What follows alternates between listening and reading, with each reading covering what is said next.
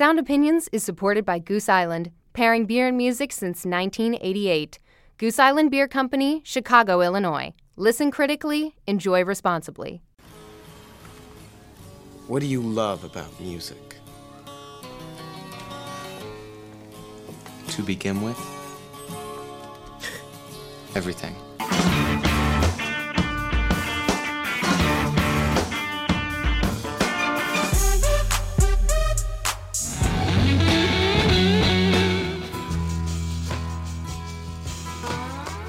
Putting on a great show is the most important thing you can do. One great rock show can change the world. Welcome to Sound Opinions from Chicago Public Radio and American Public Media. I'm Jim DeRogatis, the pop music critic at the Chicago Sun-Times. And I'm Greg Kotz. I write about rock and roll for the Chicago Tribune. If you've ordered a grande skim latte in a certain coffee chain in America this week, you know this man has a new album out, Paul McCartney. We're going to tell you if it's any good. Plus, we have Portland orc pop band The Decemberists live in the studio for an exclusive performance and some intriguing conversation. You're listening to Sound Opinions, and time now for some music news. I'll send an SOS to the world. I'll send an SOS to the world. I hope that someone gets mine. I hope that someone gets mine. I hope that someone gets my message in a bottle, yeah. That's the Police when they were on performing Message in a Bottle. But if you read the blog of Police drummer Stuart Copeland, the band was definitely not on when they performed that song and a bunch of other ones on their opening concert, their first in 23 years, Jim, the other night in Vancouver. The reviewers were very kind to this show. Entertainment Weekly rated the show an A-. The critic from the London Mail on Sunday declared they've been rehearsing for 2 months, and it shows. They're as tight as Sting's trousers. This is just wishful thinking. People are glad to have them back. One of the things that I love about the Police is, A, that they hate each other, and B, that they're very honest about hating each other, as anybody who heard our interview with Andy Summers knows. Stuart Copeland ripped on the show, Jim. It's amazing because people who bought tickets for this show were paying $225 plus service fees, not to mention how much they were paying on the secondary market. I mean, thousands and thousands of dollars. Yeah. If they read Stuart Copeland's blog, they think, we got ripped off. I mean, listen to these quotes from Stuart Copeland's blog. This is unbelievably lame. We are the mighty Police, and we are totally at sea. At one point, he talks about Sting. He says Sting is trying to do some dance move. He's trying to time his leap. And he says he's more reminiscent of a petulant pansy instead of the god of rock. In another song, he's ripping on Andy Summers, the guitar player, and saying, well, we were all in time, but meanwhile, Andy Summers was out in Idaho somewhere while they were in Vancouver. Played. I think that's great. I think that we should have a new Sound Opinions honorary rock critic award, and I think Stuart Copeland gets one. Absolutely. Stuart Copeland, the rock critic, the best rock critic in America, in North America this week, without a doubt, in terms of the way he reviewed his own show. We've got a couple of other stories, Greg, about concerts that are costing too darn much, and maybe people starting to rebel against them. We have to go to Italy for this, but you know, my people don't take anything lightly over there. Italians are a passionate lot. Barbra Streisand was set to perform her first ever concert in Italy, kicking off a tour there that was going to start in Rome on June 15th. That show has been canceled. The promoters are swearing it has nothing to do with this huge protest that's been swirling for a couple of weeks in Italy. The Italians are saying Barbra's tickets are too damn expensive. This is an outrage. This is an insult to the people of Italy. Don't even come here if you're going to charge this much money. We're talking about seats that are in the realm of the maximum is more than $1,000 American dollars for the very best seats. It's absolutely absurd and shameful. Those are their words. These consumer groups protesting. She's canceled the first gig. I wonder if the whole Italian tour is going down the toilet, and it serves her right. I mean, that's ridiculous taking that much money from people. Jim, I want to bring some of those Italians to the Hamptons this summer because they would be perfect for protesting what I see as another egregious example of how rock concerts are turning into an elitist event. 5 shows for $15,000, a series called Social in East Hampton, New York, that will feature Prince, Billy Joel, Dave Matthews, Tom Petty, and James Taylor. That's $3,000 per concert. What do you get for your money? Well, you get daybeds, ottomans, Moroccan pillows, you got a chef cooking away, you get free parking. Oh, well, free parking, yeah. Unbelievable. Wait a minute. Dave Matthews has made a career out of holding ticket prices down. Tom Petty is famous for standing up for the consumer. He sued his own record company to stand up for the consumer to keep the price of CDs and albums lower. What are they doing on that list? I think these guys are looking on eBay and looking at the police tickets and what they're going for in the secondary market, $3,000, $4,000 per ticket. And they're going, well, why can't we just charge this anyway and keep it for ourselves as opposed to some broker getting this kind of money? We're seeing this more and more, Jim. Lollapalooza is offering these luxury benefits. They're cabanas. Offering cabanas on Lake Michigan. Cabana, yeah. And then at Sasquatch, the big festival in Washington State a few weeks ago, they were offering $500 festival passes that offered hot showers and air-conditioned bathrooms. This is a bad trend, Jim. We're seeing rock concerts become the elitist equivalent of like going to the Kentucky Derby. It's not a populist event anymore. They're events increasingly for the ultra-rich. You know what Hunter Thompson said about the Kentucky Derby. It is decadent and depraved, and so are these concerts. Time the thanks I get for loving you.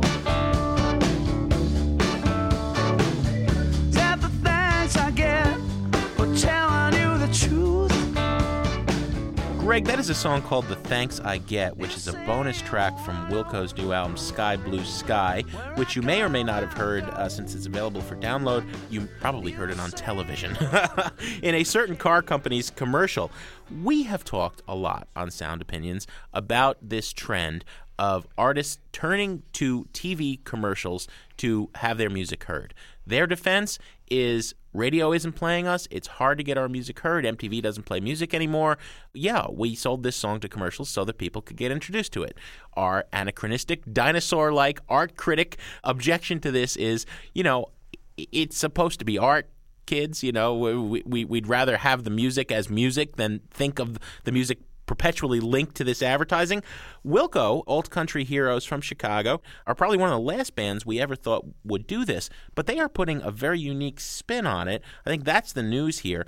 They have sold not only one, but 6 tracks from their new album, Sky Blue Sky, to Volkswagen, which is going to do a series of commercials, each using a different one of these songs.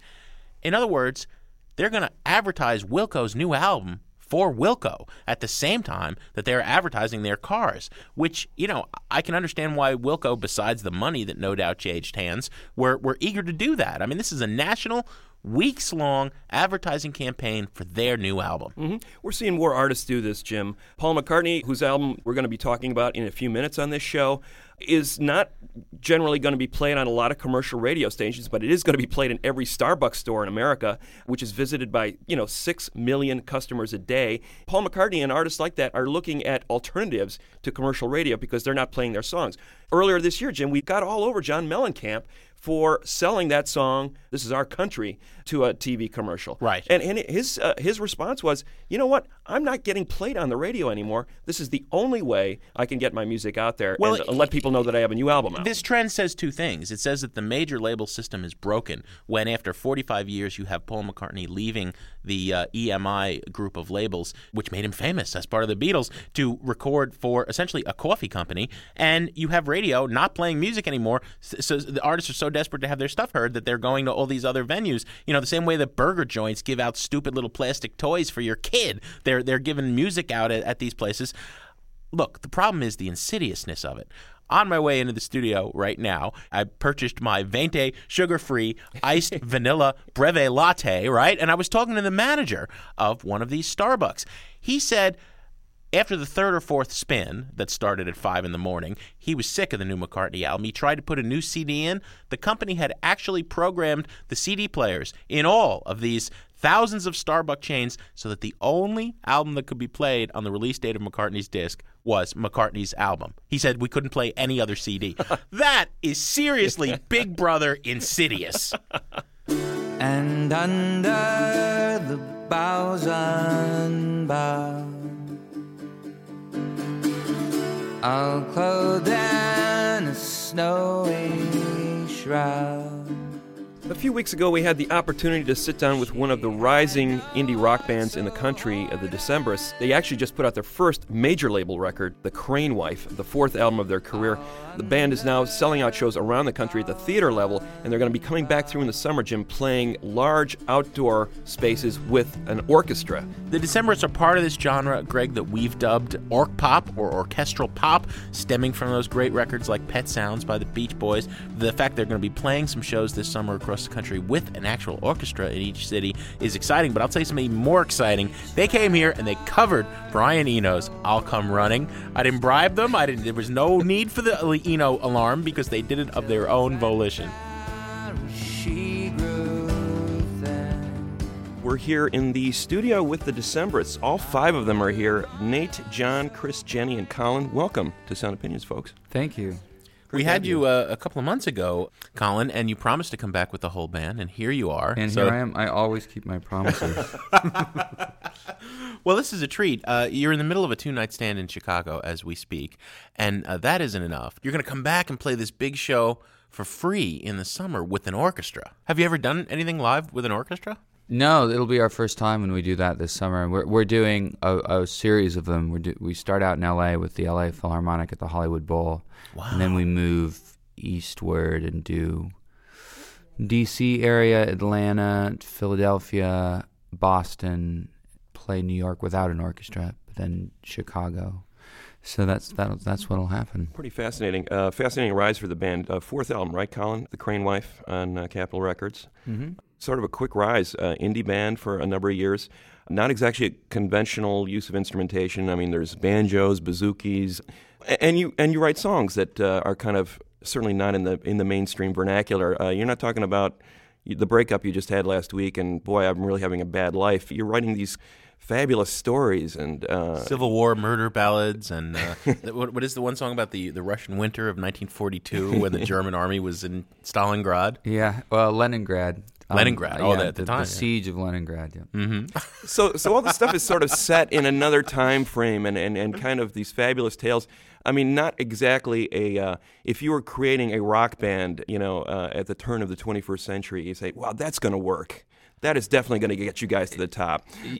Yeah, I mean, it started out that way. I think I felt like at the beginning when I was working on songs, and I just moved to Portland, and I felt like these were they're so straightforward to me. They felt like just straightforward pop songs, and the lyrical content was starting to get a little bit out there. But I felt like, for whatever reason, I didn't want to just end up like another guitar band, and so we all kind of fell together because we were all interested in playing other instruments other than the traditional electric bass and keyboard. Both Jenny and Nate had a real interest in exploring playing upright and playing accordion and other stuff.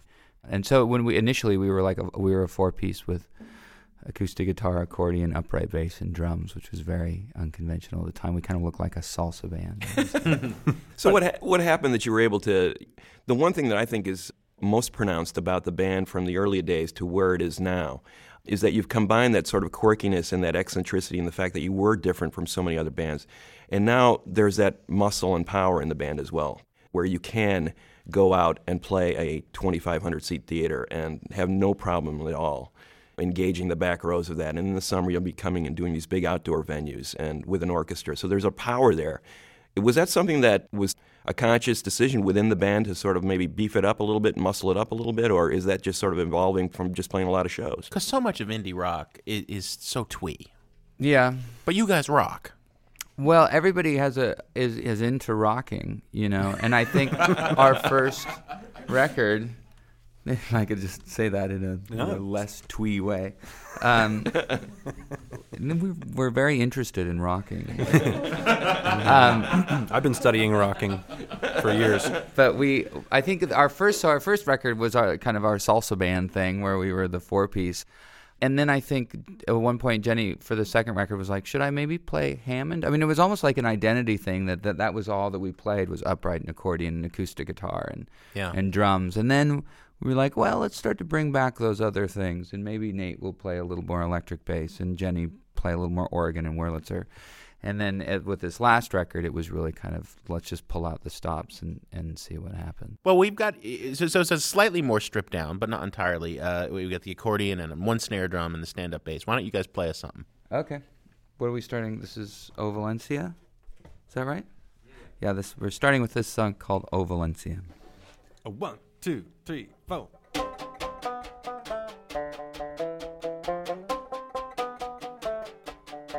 You belong to the gang, and you say you can't break away.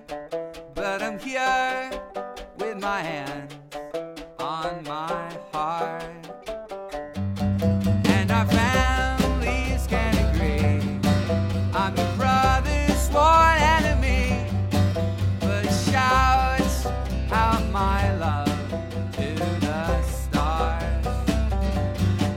So wait for the stone on your window. Your window waits by the car, and we'll go. We'll go.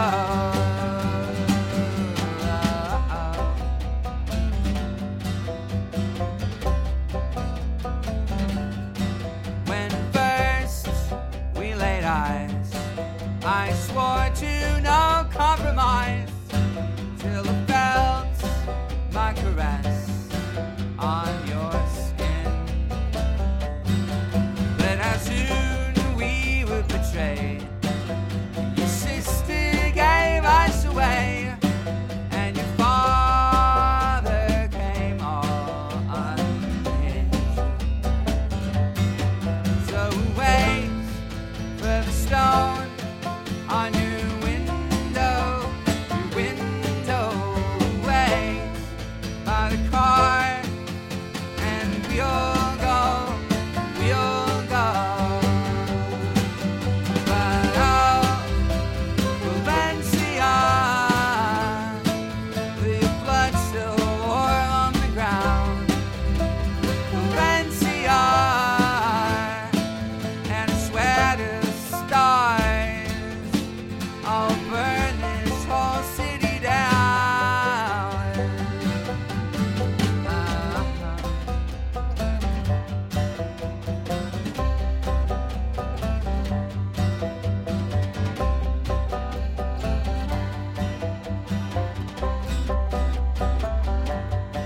All I heard was a shout of your brother calling me out, and you ran like a fool to my side. Well, the shots hit hard, and your frame went limp in my arms, and an oath of love was your dying cry. So wait for the stone on your window. Your window waits by the car, and we'll go. We'll go. But oh, Valencia, with your blood still warm on the ground. Valencia, and I'll burn this whole city down. Valencia, with your blood getting cold on the ground. Valencia,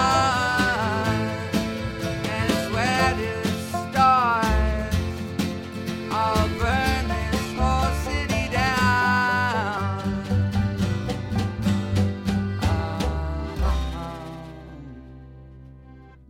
All right. Very nice. The Decemberists, Valencia. Coming up in a minute on Sound Opinions from Chicago Public Radio and American Public Media, more discussion and live performance from the Decemberists, as well as a special reenactment of their Crane Wife Suite. That is something you've just got to hear. Later on in the show, a review of the latest from Paul McCartney. All the grain of Babylon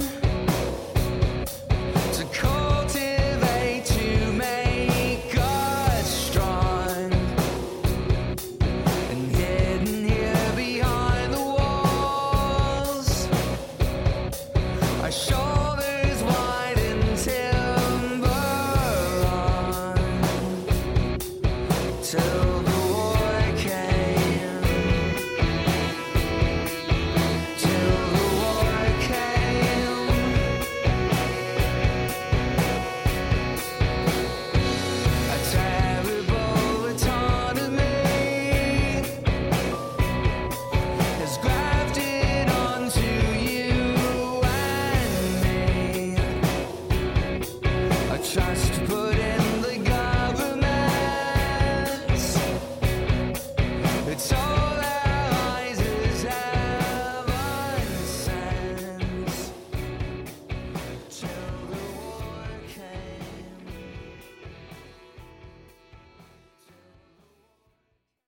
Sound Opinions is supported by Goose Island, the brewers of Next Coast IPA, 312 Urban Wheat Ale, and Bourbon County Stout. Pairing beer and music since 1988, they believe it's always best to listen critically and enjoy responsibly. Goose Island Beer Company, Chicago, Illinois. Welcome back to Sound Opinions from Chicago Public Radio and American Public Media. We're going to continue our discussion with the Decemberists. They came in to visit us a few weeks after the Virginia Tech massacre, and I asked Colin Meloy about it because you could tell it had an effect on their live performances. High country chunk and keep banging at a sweetheart left behind. Colin, the last couple of nights at the shows, you've been addressing what happened at Virginia Tech, the massacre there, and sort of addressed it in the context of some of the subject matter of your own songs. Could you address again what you talk about on stage the last couple of nights at these shows in the context of art and how it reflects what's going on in the world around us? Yeah, well, I guess just feeling in an awkward position. I mean, I like a lot of people, was horrified by the news, obviously, and it just seems like a terrible situation. But immediately I felt like they were kind of glomming onto the fact that, there were early warning signs that he was in these creative writing classes and writing plays and short stories that involved rape and murder, and that should have been a warning flag, that this person should have been in counseling. And while I think in that context it may be true, and there was a lot of instances around that, the fact that he was like stalking women and just being kind of generally creepy, that can be a warning sign. But if you just, as so often the media does, will just kind of take these little sound bites and be like, oh wow, he had kind of a macabre aesthetic, a macabre fascination.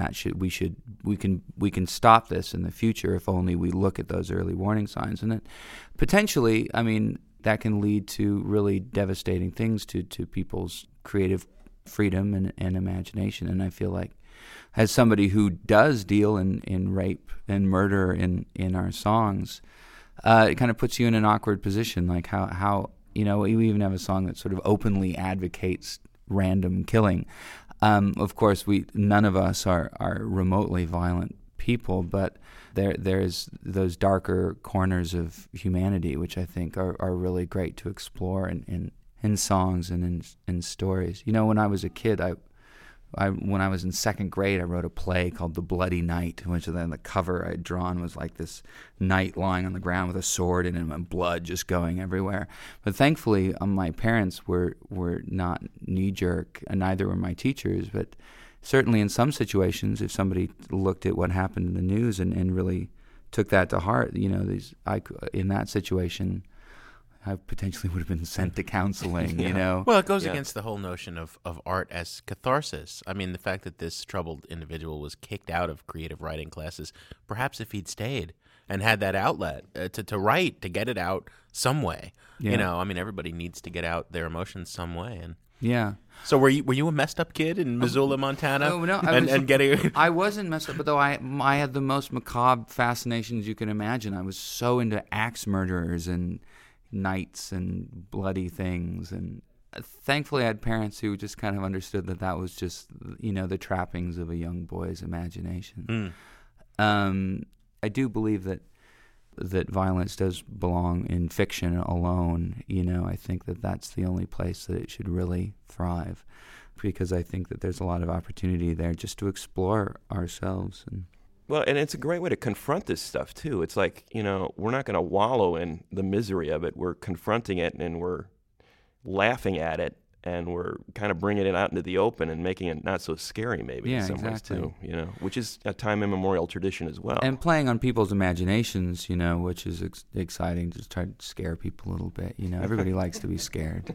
Well, I don't know if I heard it correctly, but when you were talking last night on stage about the Virginia Tech thing, you followed it up with a cover, Brian Eno's "I'll Come Running," which, if you look at that song, it's really just sort of a song about love and wanting to help somebody out, which on its face wouldn't have anything to do. But I thought last night it served as a pretty poignant and very touching tribute to 30 some odd dead people in Virginia. Yeah, on the set list was Culling of the Fold, which is a song that didn't make it on the record, but that's the one that kind of openly advocates violence. And I just don't. I mean, even though I don't feel like it's inappropriate, to have written that song or to play it or to retire it forever.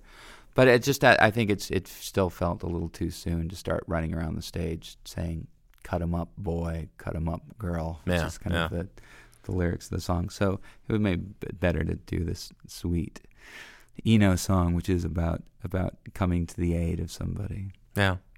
Well, why don't you play us another tune? Okay. 2, 3, 4.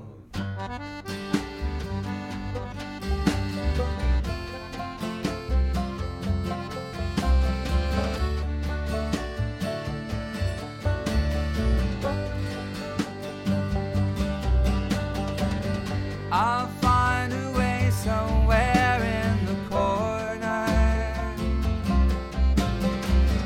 I'm gonna waste the rest of my days. Sit waiting patiently by the window. Just waiting, seasons change. Someday my dreams will blow you through my garden gate. I want to be the wandering sailor, with silhouettes by the light of the moon. Sit playing solitaire by the window. Just waiting, seasons change. Someday my dreams will blow you through my garden gate, and I'll come running to tie your shoes. And I'll come running to tie your shoes. And I'll come running to tie your shoes. And I'll come running to tie your shoes.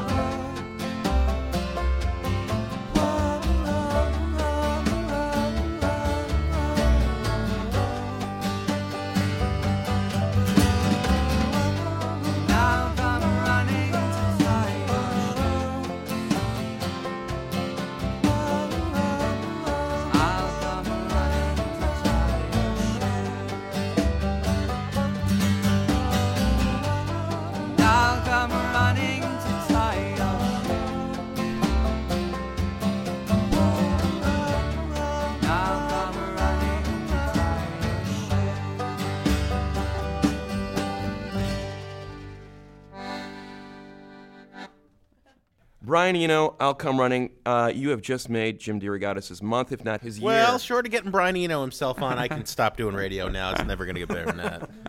We should point out on that song and the previous one, John, the drummer, with the high vocals. Boy, that you sound just like a girl, and I mean that as a complete compliment. Well, thank you. Thank you. I got a strong feminine side. I always like to mention that when people say you sing like a girl. And well, no, what amazed me last night watching you was you guys do not shy away from your 13/8 time signature kind of, in the great progressive rock tradition. Not necessarily pointlessly so in a yes Tales from Topographic Oceans way, but those are difficult arrangements, and it was impressive to watch you being able to do the vocal parts while doing these complicated arrangements. Thank you. I sometimes feel like I haven't quite hit the mark every night, but that's all right. That's nice to hear. Now, that's been a dirty word for such a long time in rock history. The notion is progressive rock was a good idea that quickly went bad, in the 70s. Pretension came in, and then the punks had to come and kill it off. I guess we've talked about this before, Colin, but you guys don't shy away from doing a great 12-minute 4-part suite like The Island with complicated time signatures, and we had glockenspiel in it. There are times where you can look at what the Decemberists are doing on stage and think of that immortal scene in Spinal Tap where they bring out Stonehenge and the midget, It's become a laughingstock. But what you're drawing, it seems to me, from progressive rock is that ambition. Like, let's not be hemmed in by any boundaries of song length or what influences we can use, what instruments. Right. Well, the thing is that we look at it through the lens of not only punk rock, which is kind of the main thing that informs the kind of music that we play and listen to these days. You can't get around it. But also we look at it through the lens of Spinal Tap and being, kids when Spinal Tap just came out. So there's lots of levels there. So it's almost interesting to go back and look at progressive rock in that context, and knowing what we know. Yeah. Which would be different if we were a lot older, if we were in our 20s when Yes was coming out with records and felt like you needed to kick against that. Yeah. All right, why don't you guys play us another song? Okay. If you would be so kind. Yeah, what do we got now? Perfect Crime? Sure. 1, 2, 3, 4.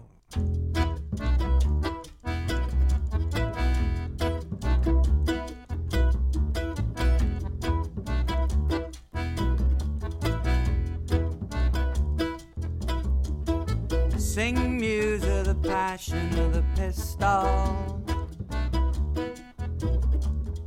Sing muse of the warning by the whistle. A night so dark and waning. A dawn obscured by slight sky raining.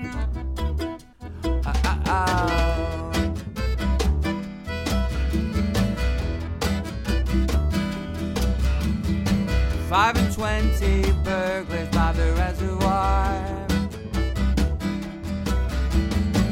A teenage lookout on the signal tower. The mogul's daughter in hog tie. The mogul fingers the wrong guy, alright. It was a perfect crime.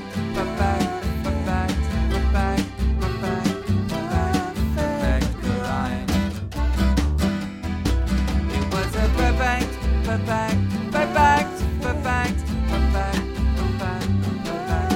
perfect crime.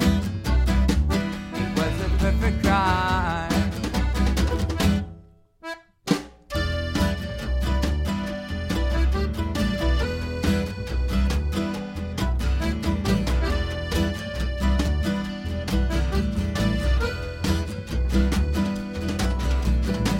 The bagman's quaking at the fingers.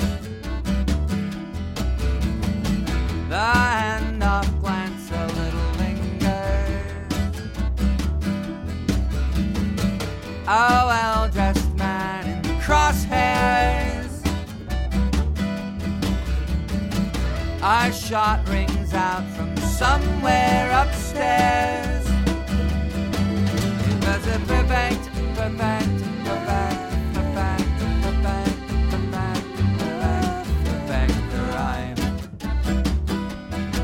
It was a perfect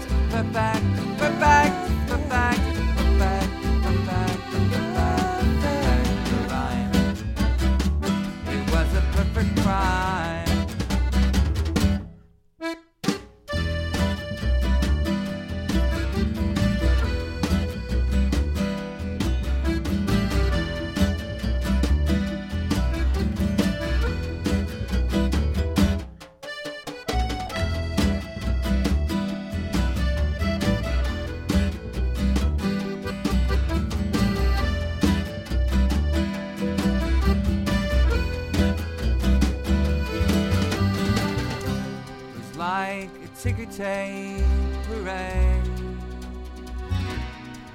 When the plastic on the safe was blown away, and we all gazed from eye to eye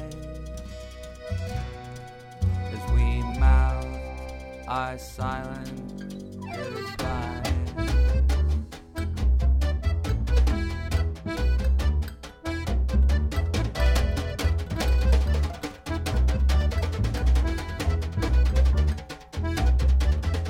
The valley sleeping like a bastard. It stinks of slumbering disaster. 2 words are spoken, tap wide. The agent's boy finds a surefire backfire. It was a perfect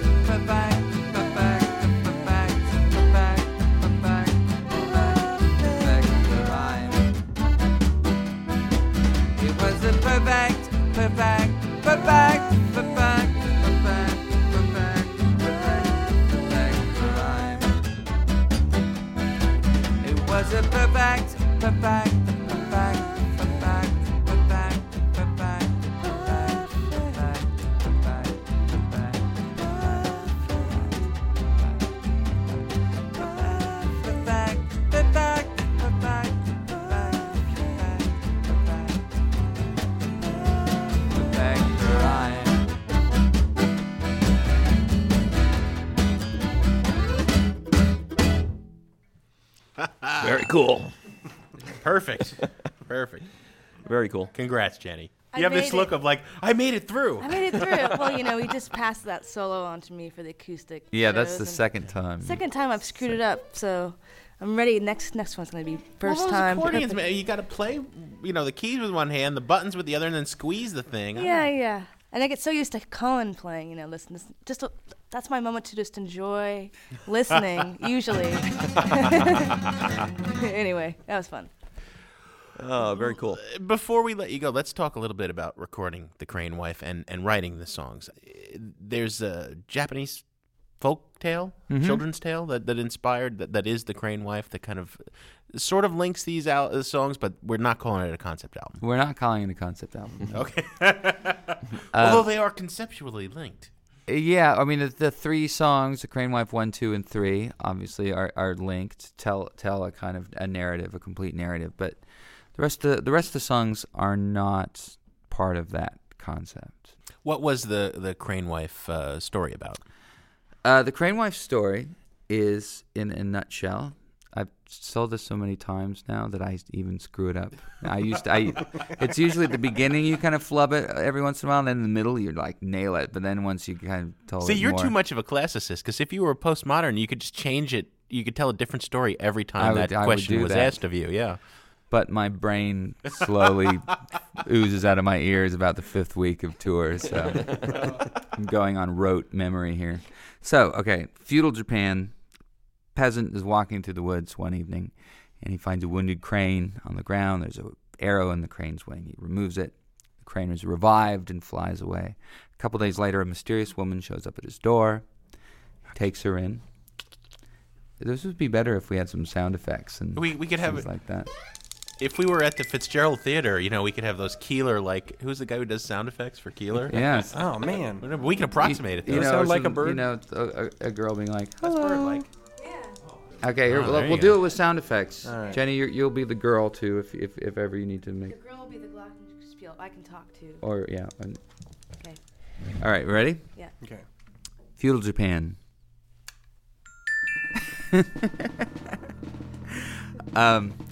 A peasant is walking in the woods one day.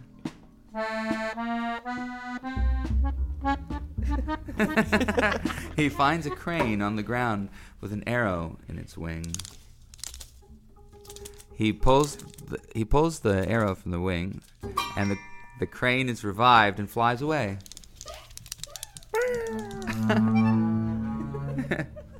A couple days later, a mysterious woman shows up at his door. Wait. Hello.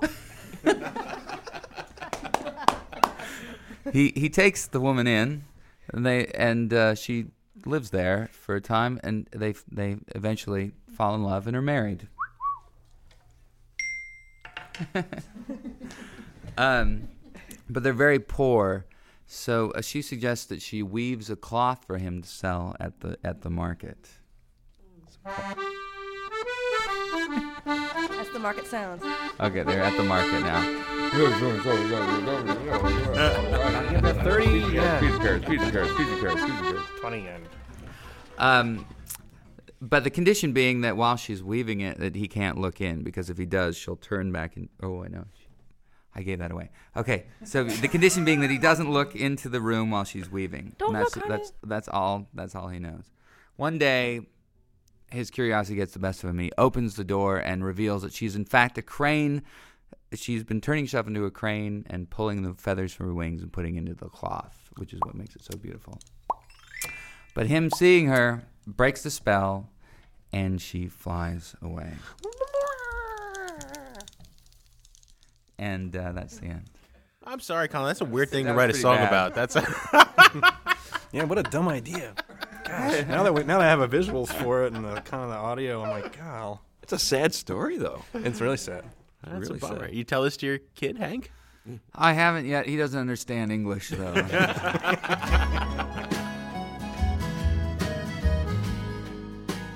Thank you so much, Colin Meloy and the Decemberists, Jenny Conley, Chris Funk, John Moen, and Nate Query. Thank you. Thanks for having us here. Rambling, where to begin? A taste of summer on your peppery skin. Been saved the warm. Coming up next on Sound Opinions, a review of Paul McCartney's Starbucks-released album. That's in a minute on Sound Opinions from Chicago Public Radio and American Public Media. La da da da da.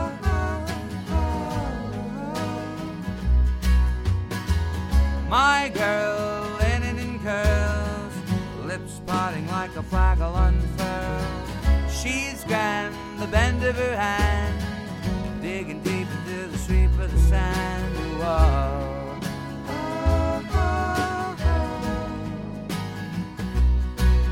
La da da da da.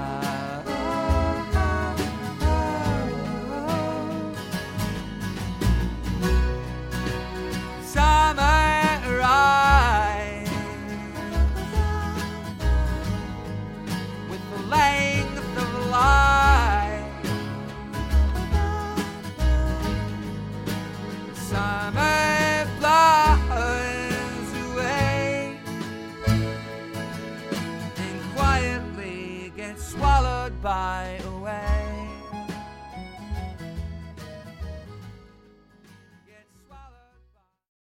You're listening to Sound Opinions from Chicago Public Radio and American Public Media. That was me.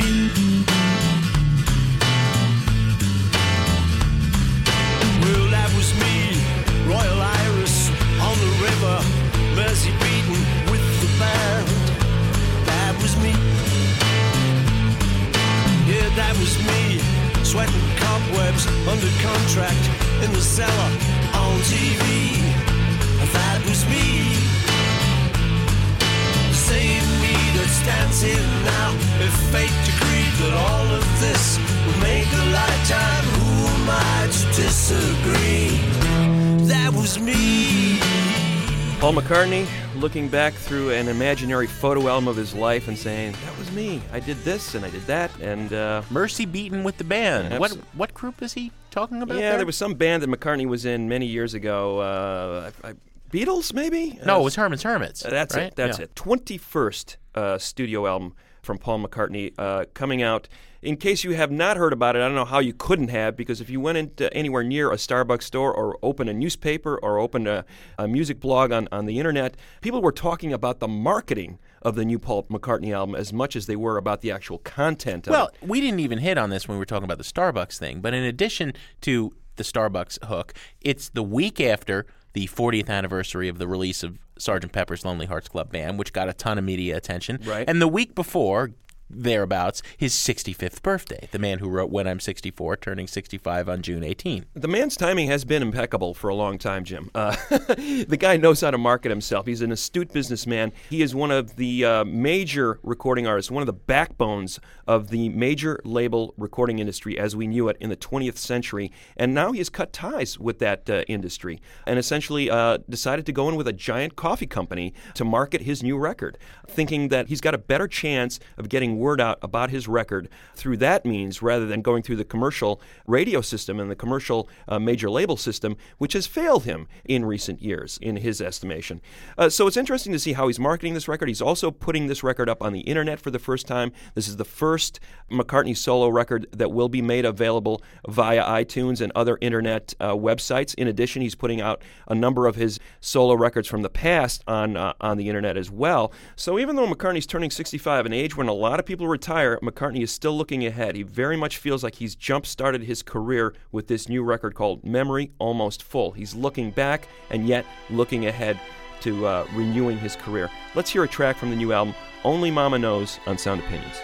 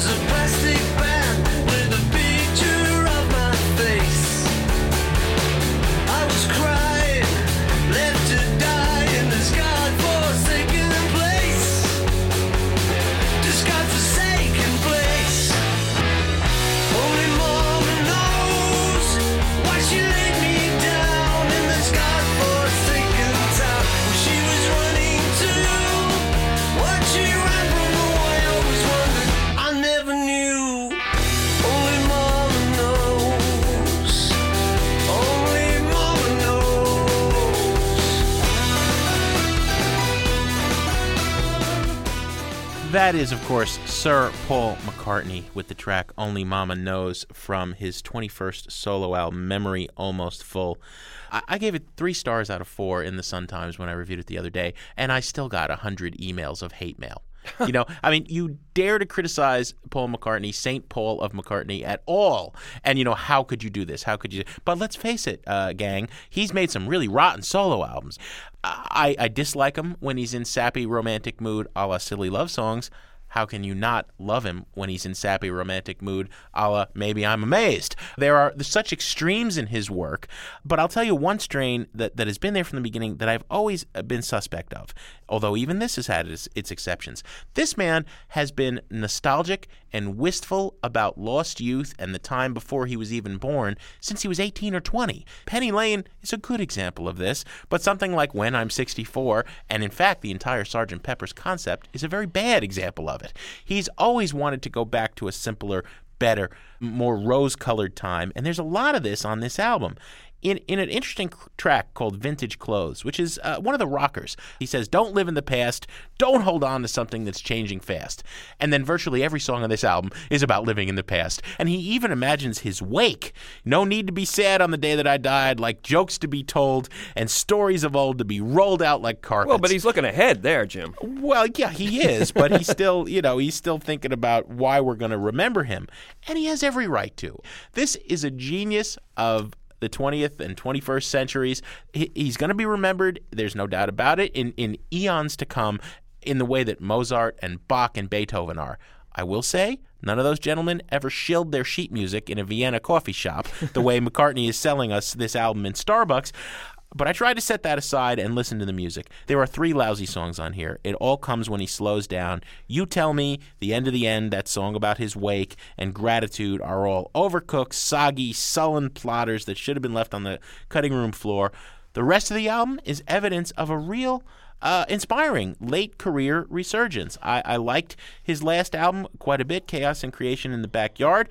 This is even stronger, I think. And when he's rocking and keeping things moving, despite his wistful nostalgia of years gone by, this is a really good record. Well, I think it's an appropriate record for a man who's turning 65. The one thing I like about this record, and the problem I had with a lot of McCartney's records in the last, 2-3 decades? Yeah. The emotional investment in the material. I think he's emotionally invested in this record. He's looking at some real-life issues. There's a song here which I think directly addresses his divorce from Heather Mills in a surprisingly generous fashion. That song, Gratitude, that you hate, I actually kind of like because it does remind me of Maybe I'm Amazed. It's kind of a wrenching soul ballad, but at the same time, he's talking in surprisingly generous terms about, you know what, I was lonely, and at the time, you were the person who stepped into my life and made me feel better, and I thank you for that. Well, I was lonely. I was living with a memory. But my cold and lonely nights ended when you sheltered me. Loved by you. Now, a lot of people were expecting this to be the divorce album, and instead it isn't overall, but you think this tune is. Yeah, and I think that's what he's trying to do here in a lot of these songs where he's reminiscing. He's trying to remember the good things in his life and what was valid about them as he's looking his mortality in the face. He's turning 65. He's written a song about his wake. He's facing death. I like the fact that he is confronting the reality of his life and not trying to make himself out to be something he's not. So I appreciate the emotional investment in this record most of all. Musically, I think it's an ambitious record. I think McCartney's had real issues with taking good ideas and not being able to finish them off into finished songs. But I would say there's only one song on here that really is a maudlin piece of tripe, and that's See Your Sunshine. That would have fit in a lot of those disposable McCartney albums in the 70s. Look what you do to me, baby. You're making me feel so fine. So fine, so fine. Step out in front of me, baby. They want you in the front line. So fine, so fine. They want to see your sunshine. Oh, yeah, yeah.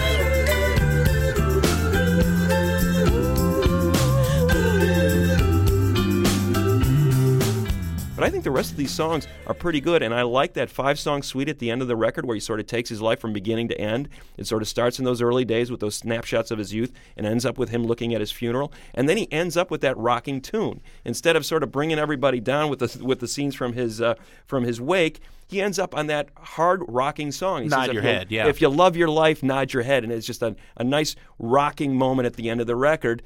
This is not a masterpiece on the level of the Beatles, but as a McCartney album goes, this is one of the best albums he's done in 2 or 3 decades. Well, we rate things on the buy it, burn it, trash it scale. Yeah, I'll add that song that you dislike as well. There's 4 stinkers, I think, but the rest of the record is so strong and it's so surprising.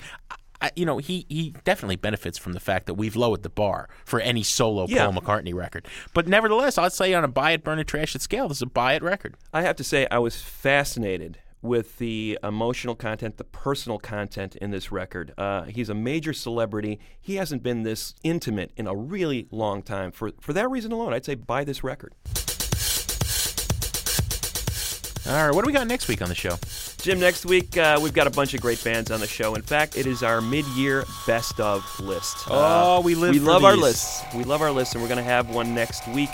Here are our top 10 records of the year so far. Got some thank yous to say, Greg. Sound Opinions was produced, as always, by our ace team of Todd Bachman, Matt Spiegel, Jason Saldana, and Robin Lynn. The Decemberists performance was recorded by Mary Gaffney and Sarah Toulouse. And as always, our fearless leader and executive producer is Tori Southside Malatia, who has never sold out to advertising and never would. Sound Opinions, everyone's a critic. So give us a call on our hotline, 1-888-859-1800. New messages. Yeah, hi, this is Paul calling. I really enjoyed listening to the show about covers and the ongoing attention paid to great covers. And while I agree that Louie Louie is an artistic success and probably the most prominent cover of all time, I think artistically the most important cover of all time is the Aretha Franklin recording of Respect.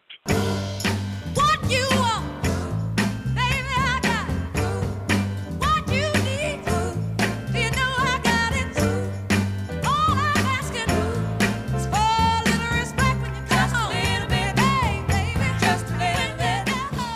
something, of course, so powerful about taking a great piece of music by a great artist and turning it into a timeless piece of music by a timeless artist. And Aretha certainly qualifies in that arena. So anyway, hope you all are having a great day. Hey, how you doing? Listen to this show. I love covers. One of my favorites has to be Jimi Hendrix doing Like a Rolling Stone. Defines that song. I think the Violent Femmes cover of Do You Really Want to Hurt Me by Culture Club is just the creepiest Doctor song ever. I'd like to recommend Walk This Way by Run DMC. Sid Vicious from the Sex Pistols, My Way. I think the Marilyn Manson version of Tina's Love is the best ever of all time. Hi, this is Omar and my daughter Sarah. It's got to be the Joe Cocker version of Little Help from My Friends. I mean, he probably has the rock and roll's greatest scream throughout that song. Nobody has ever got that scream that just chills you to the bone.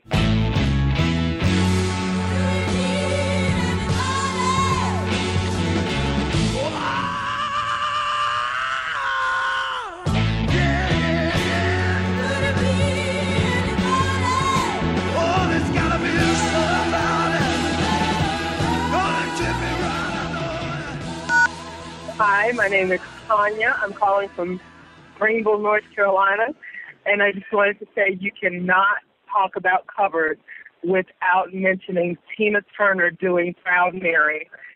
And what she did for that song, as opposed to the Creedence Clearwater Revival version, just is beyond words. Her energy and her power, especially considering that her personal life was hellish with her husband at the time, what she brought to that song is just phenomenal.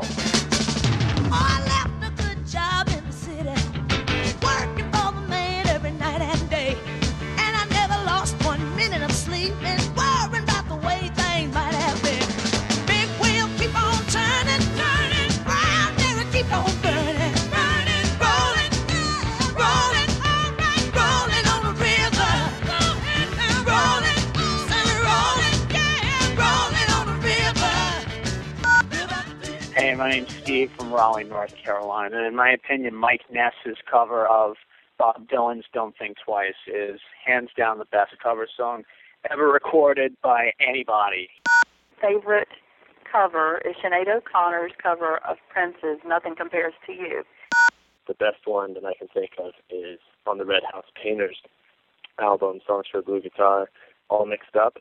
It was originally a Carr song, but he definitely owns that song after that.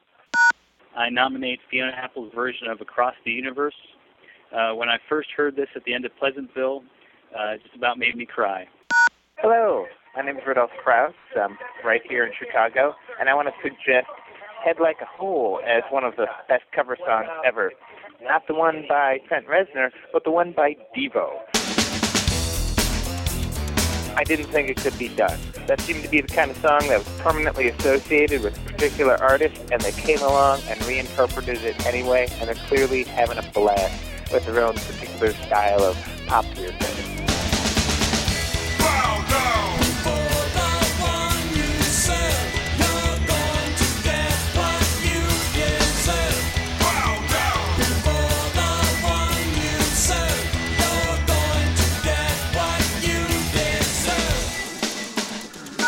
No more messages. To give us your opinion on Sound Opinions, call our hotline, 1-888-859-1800. We'll be back next week with Sound Opinions from Chicago Public Radio and American Public Media.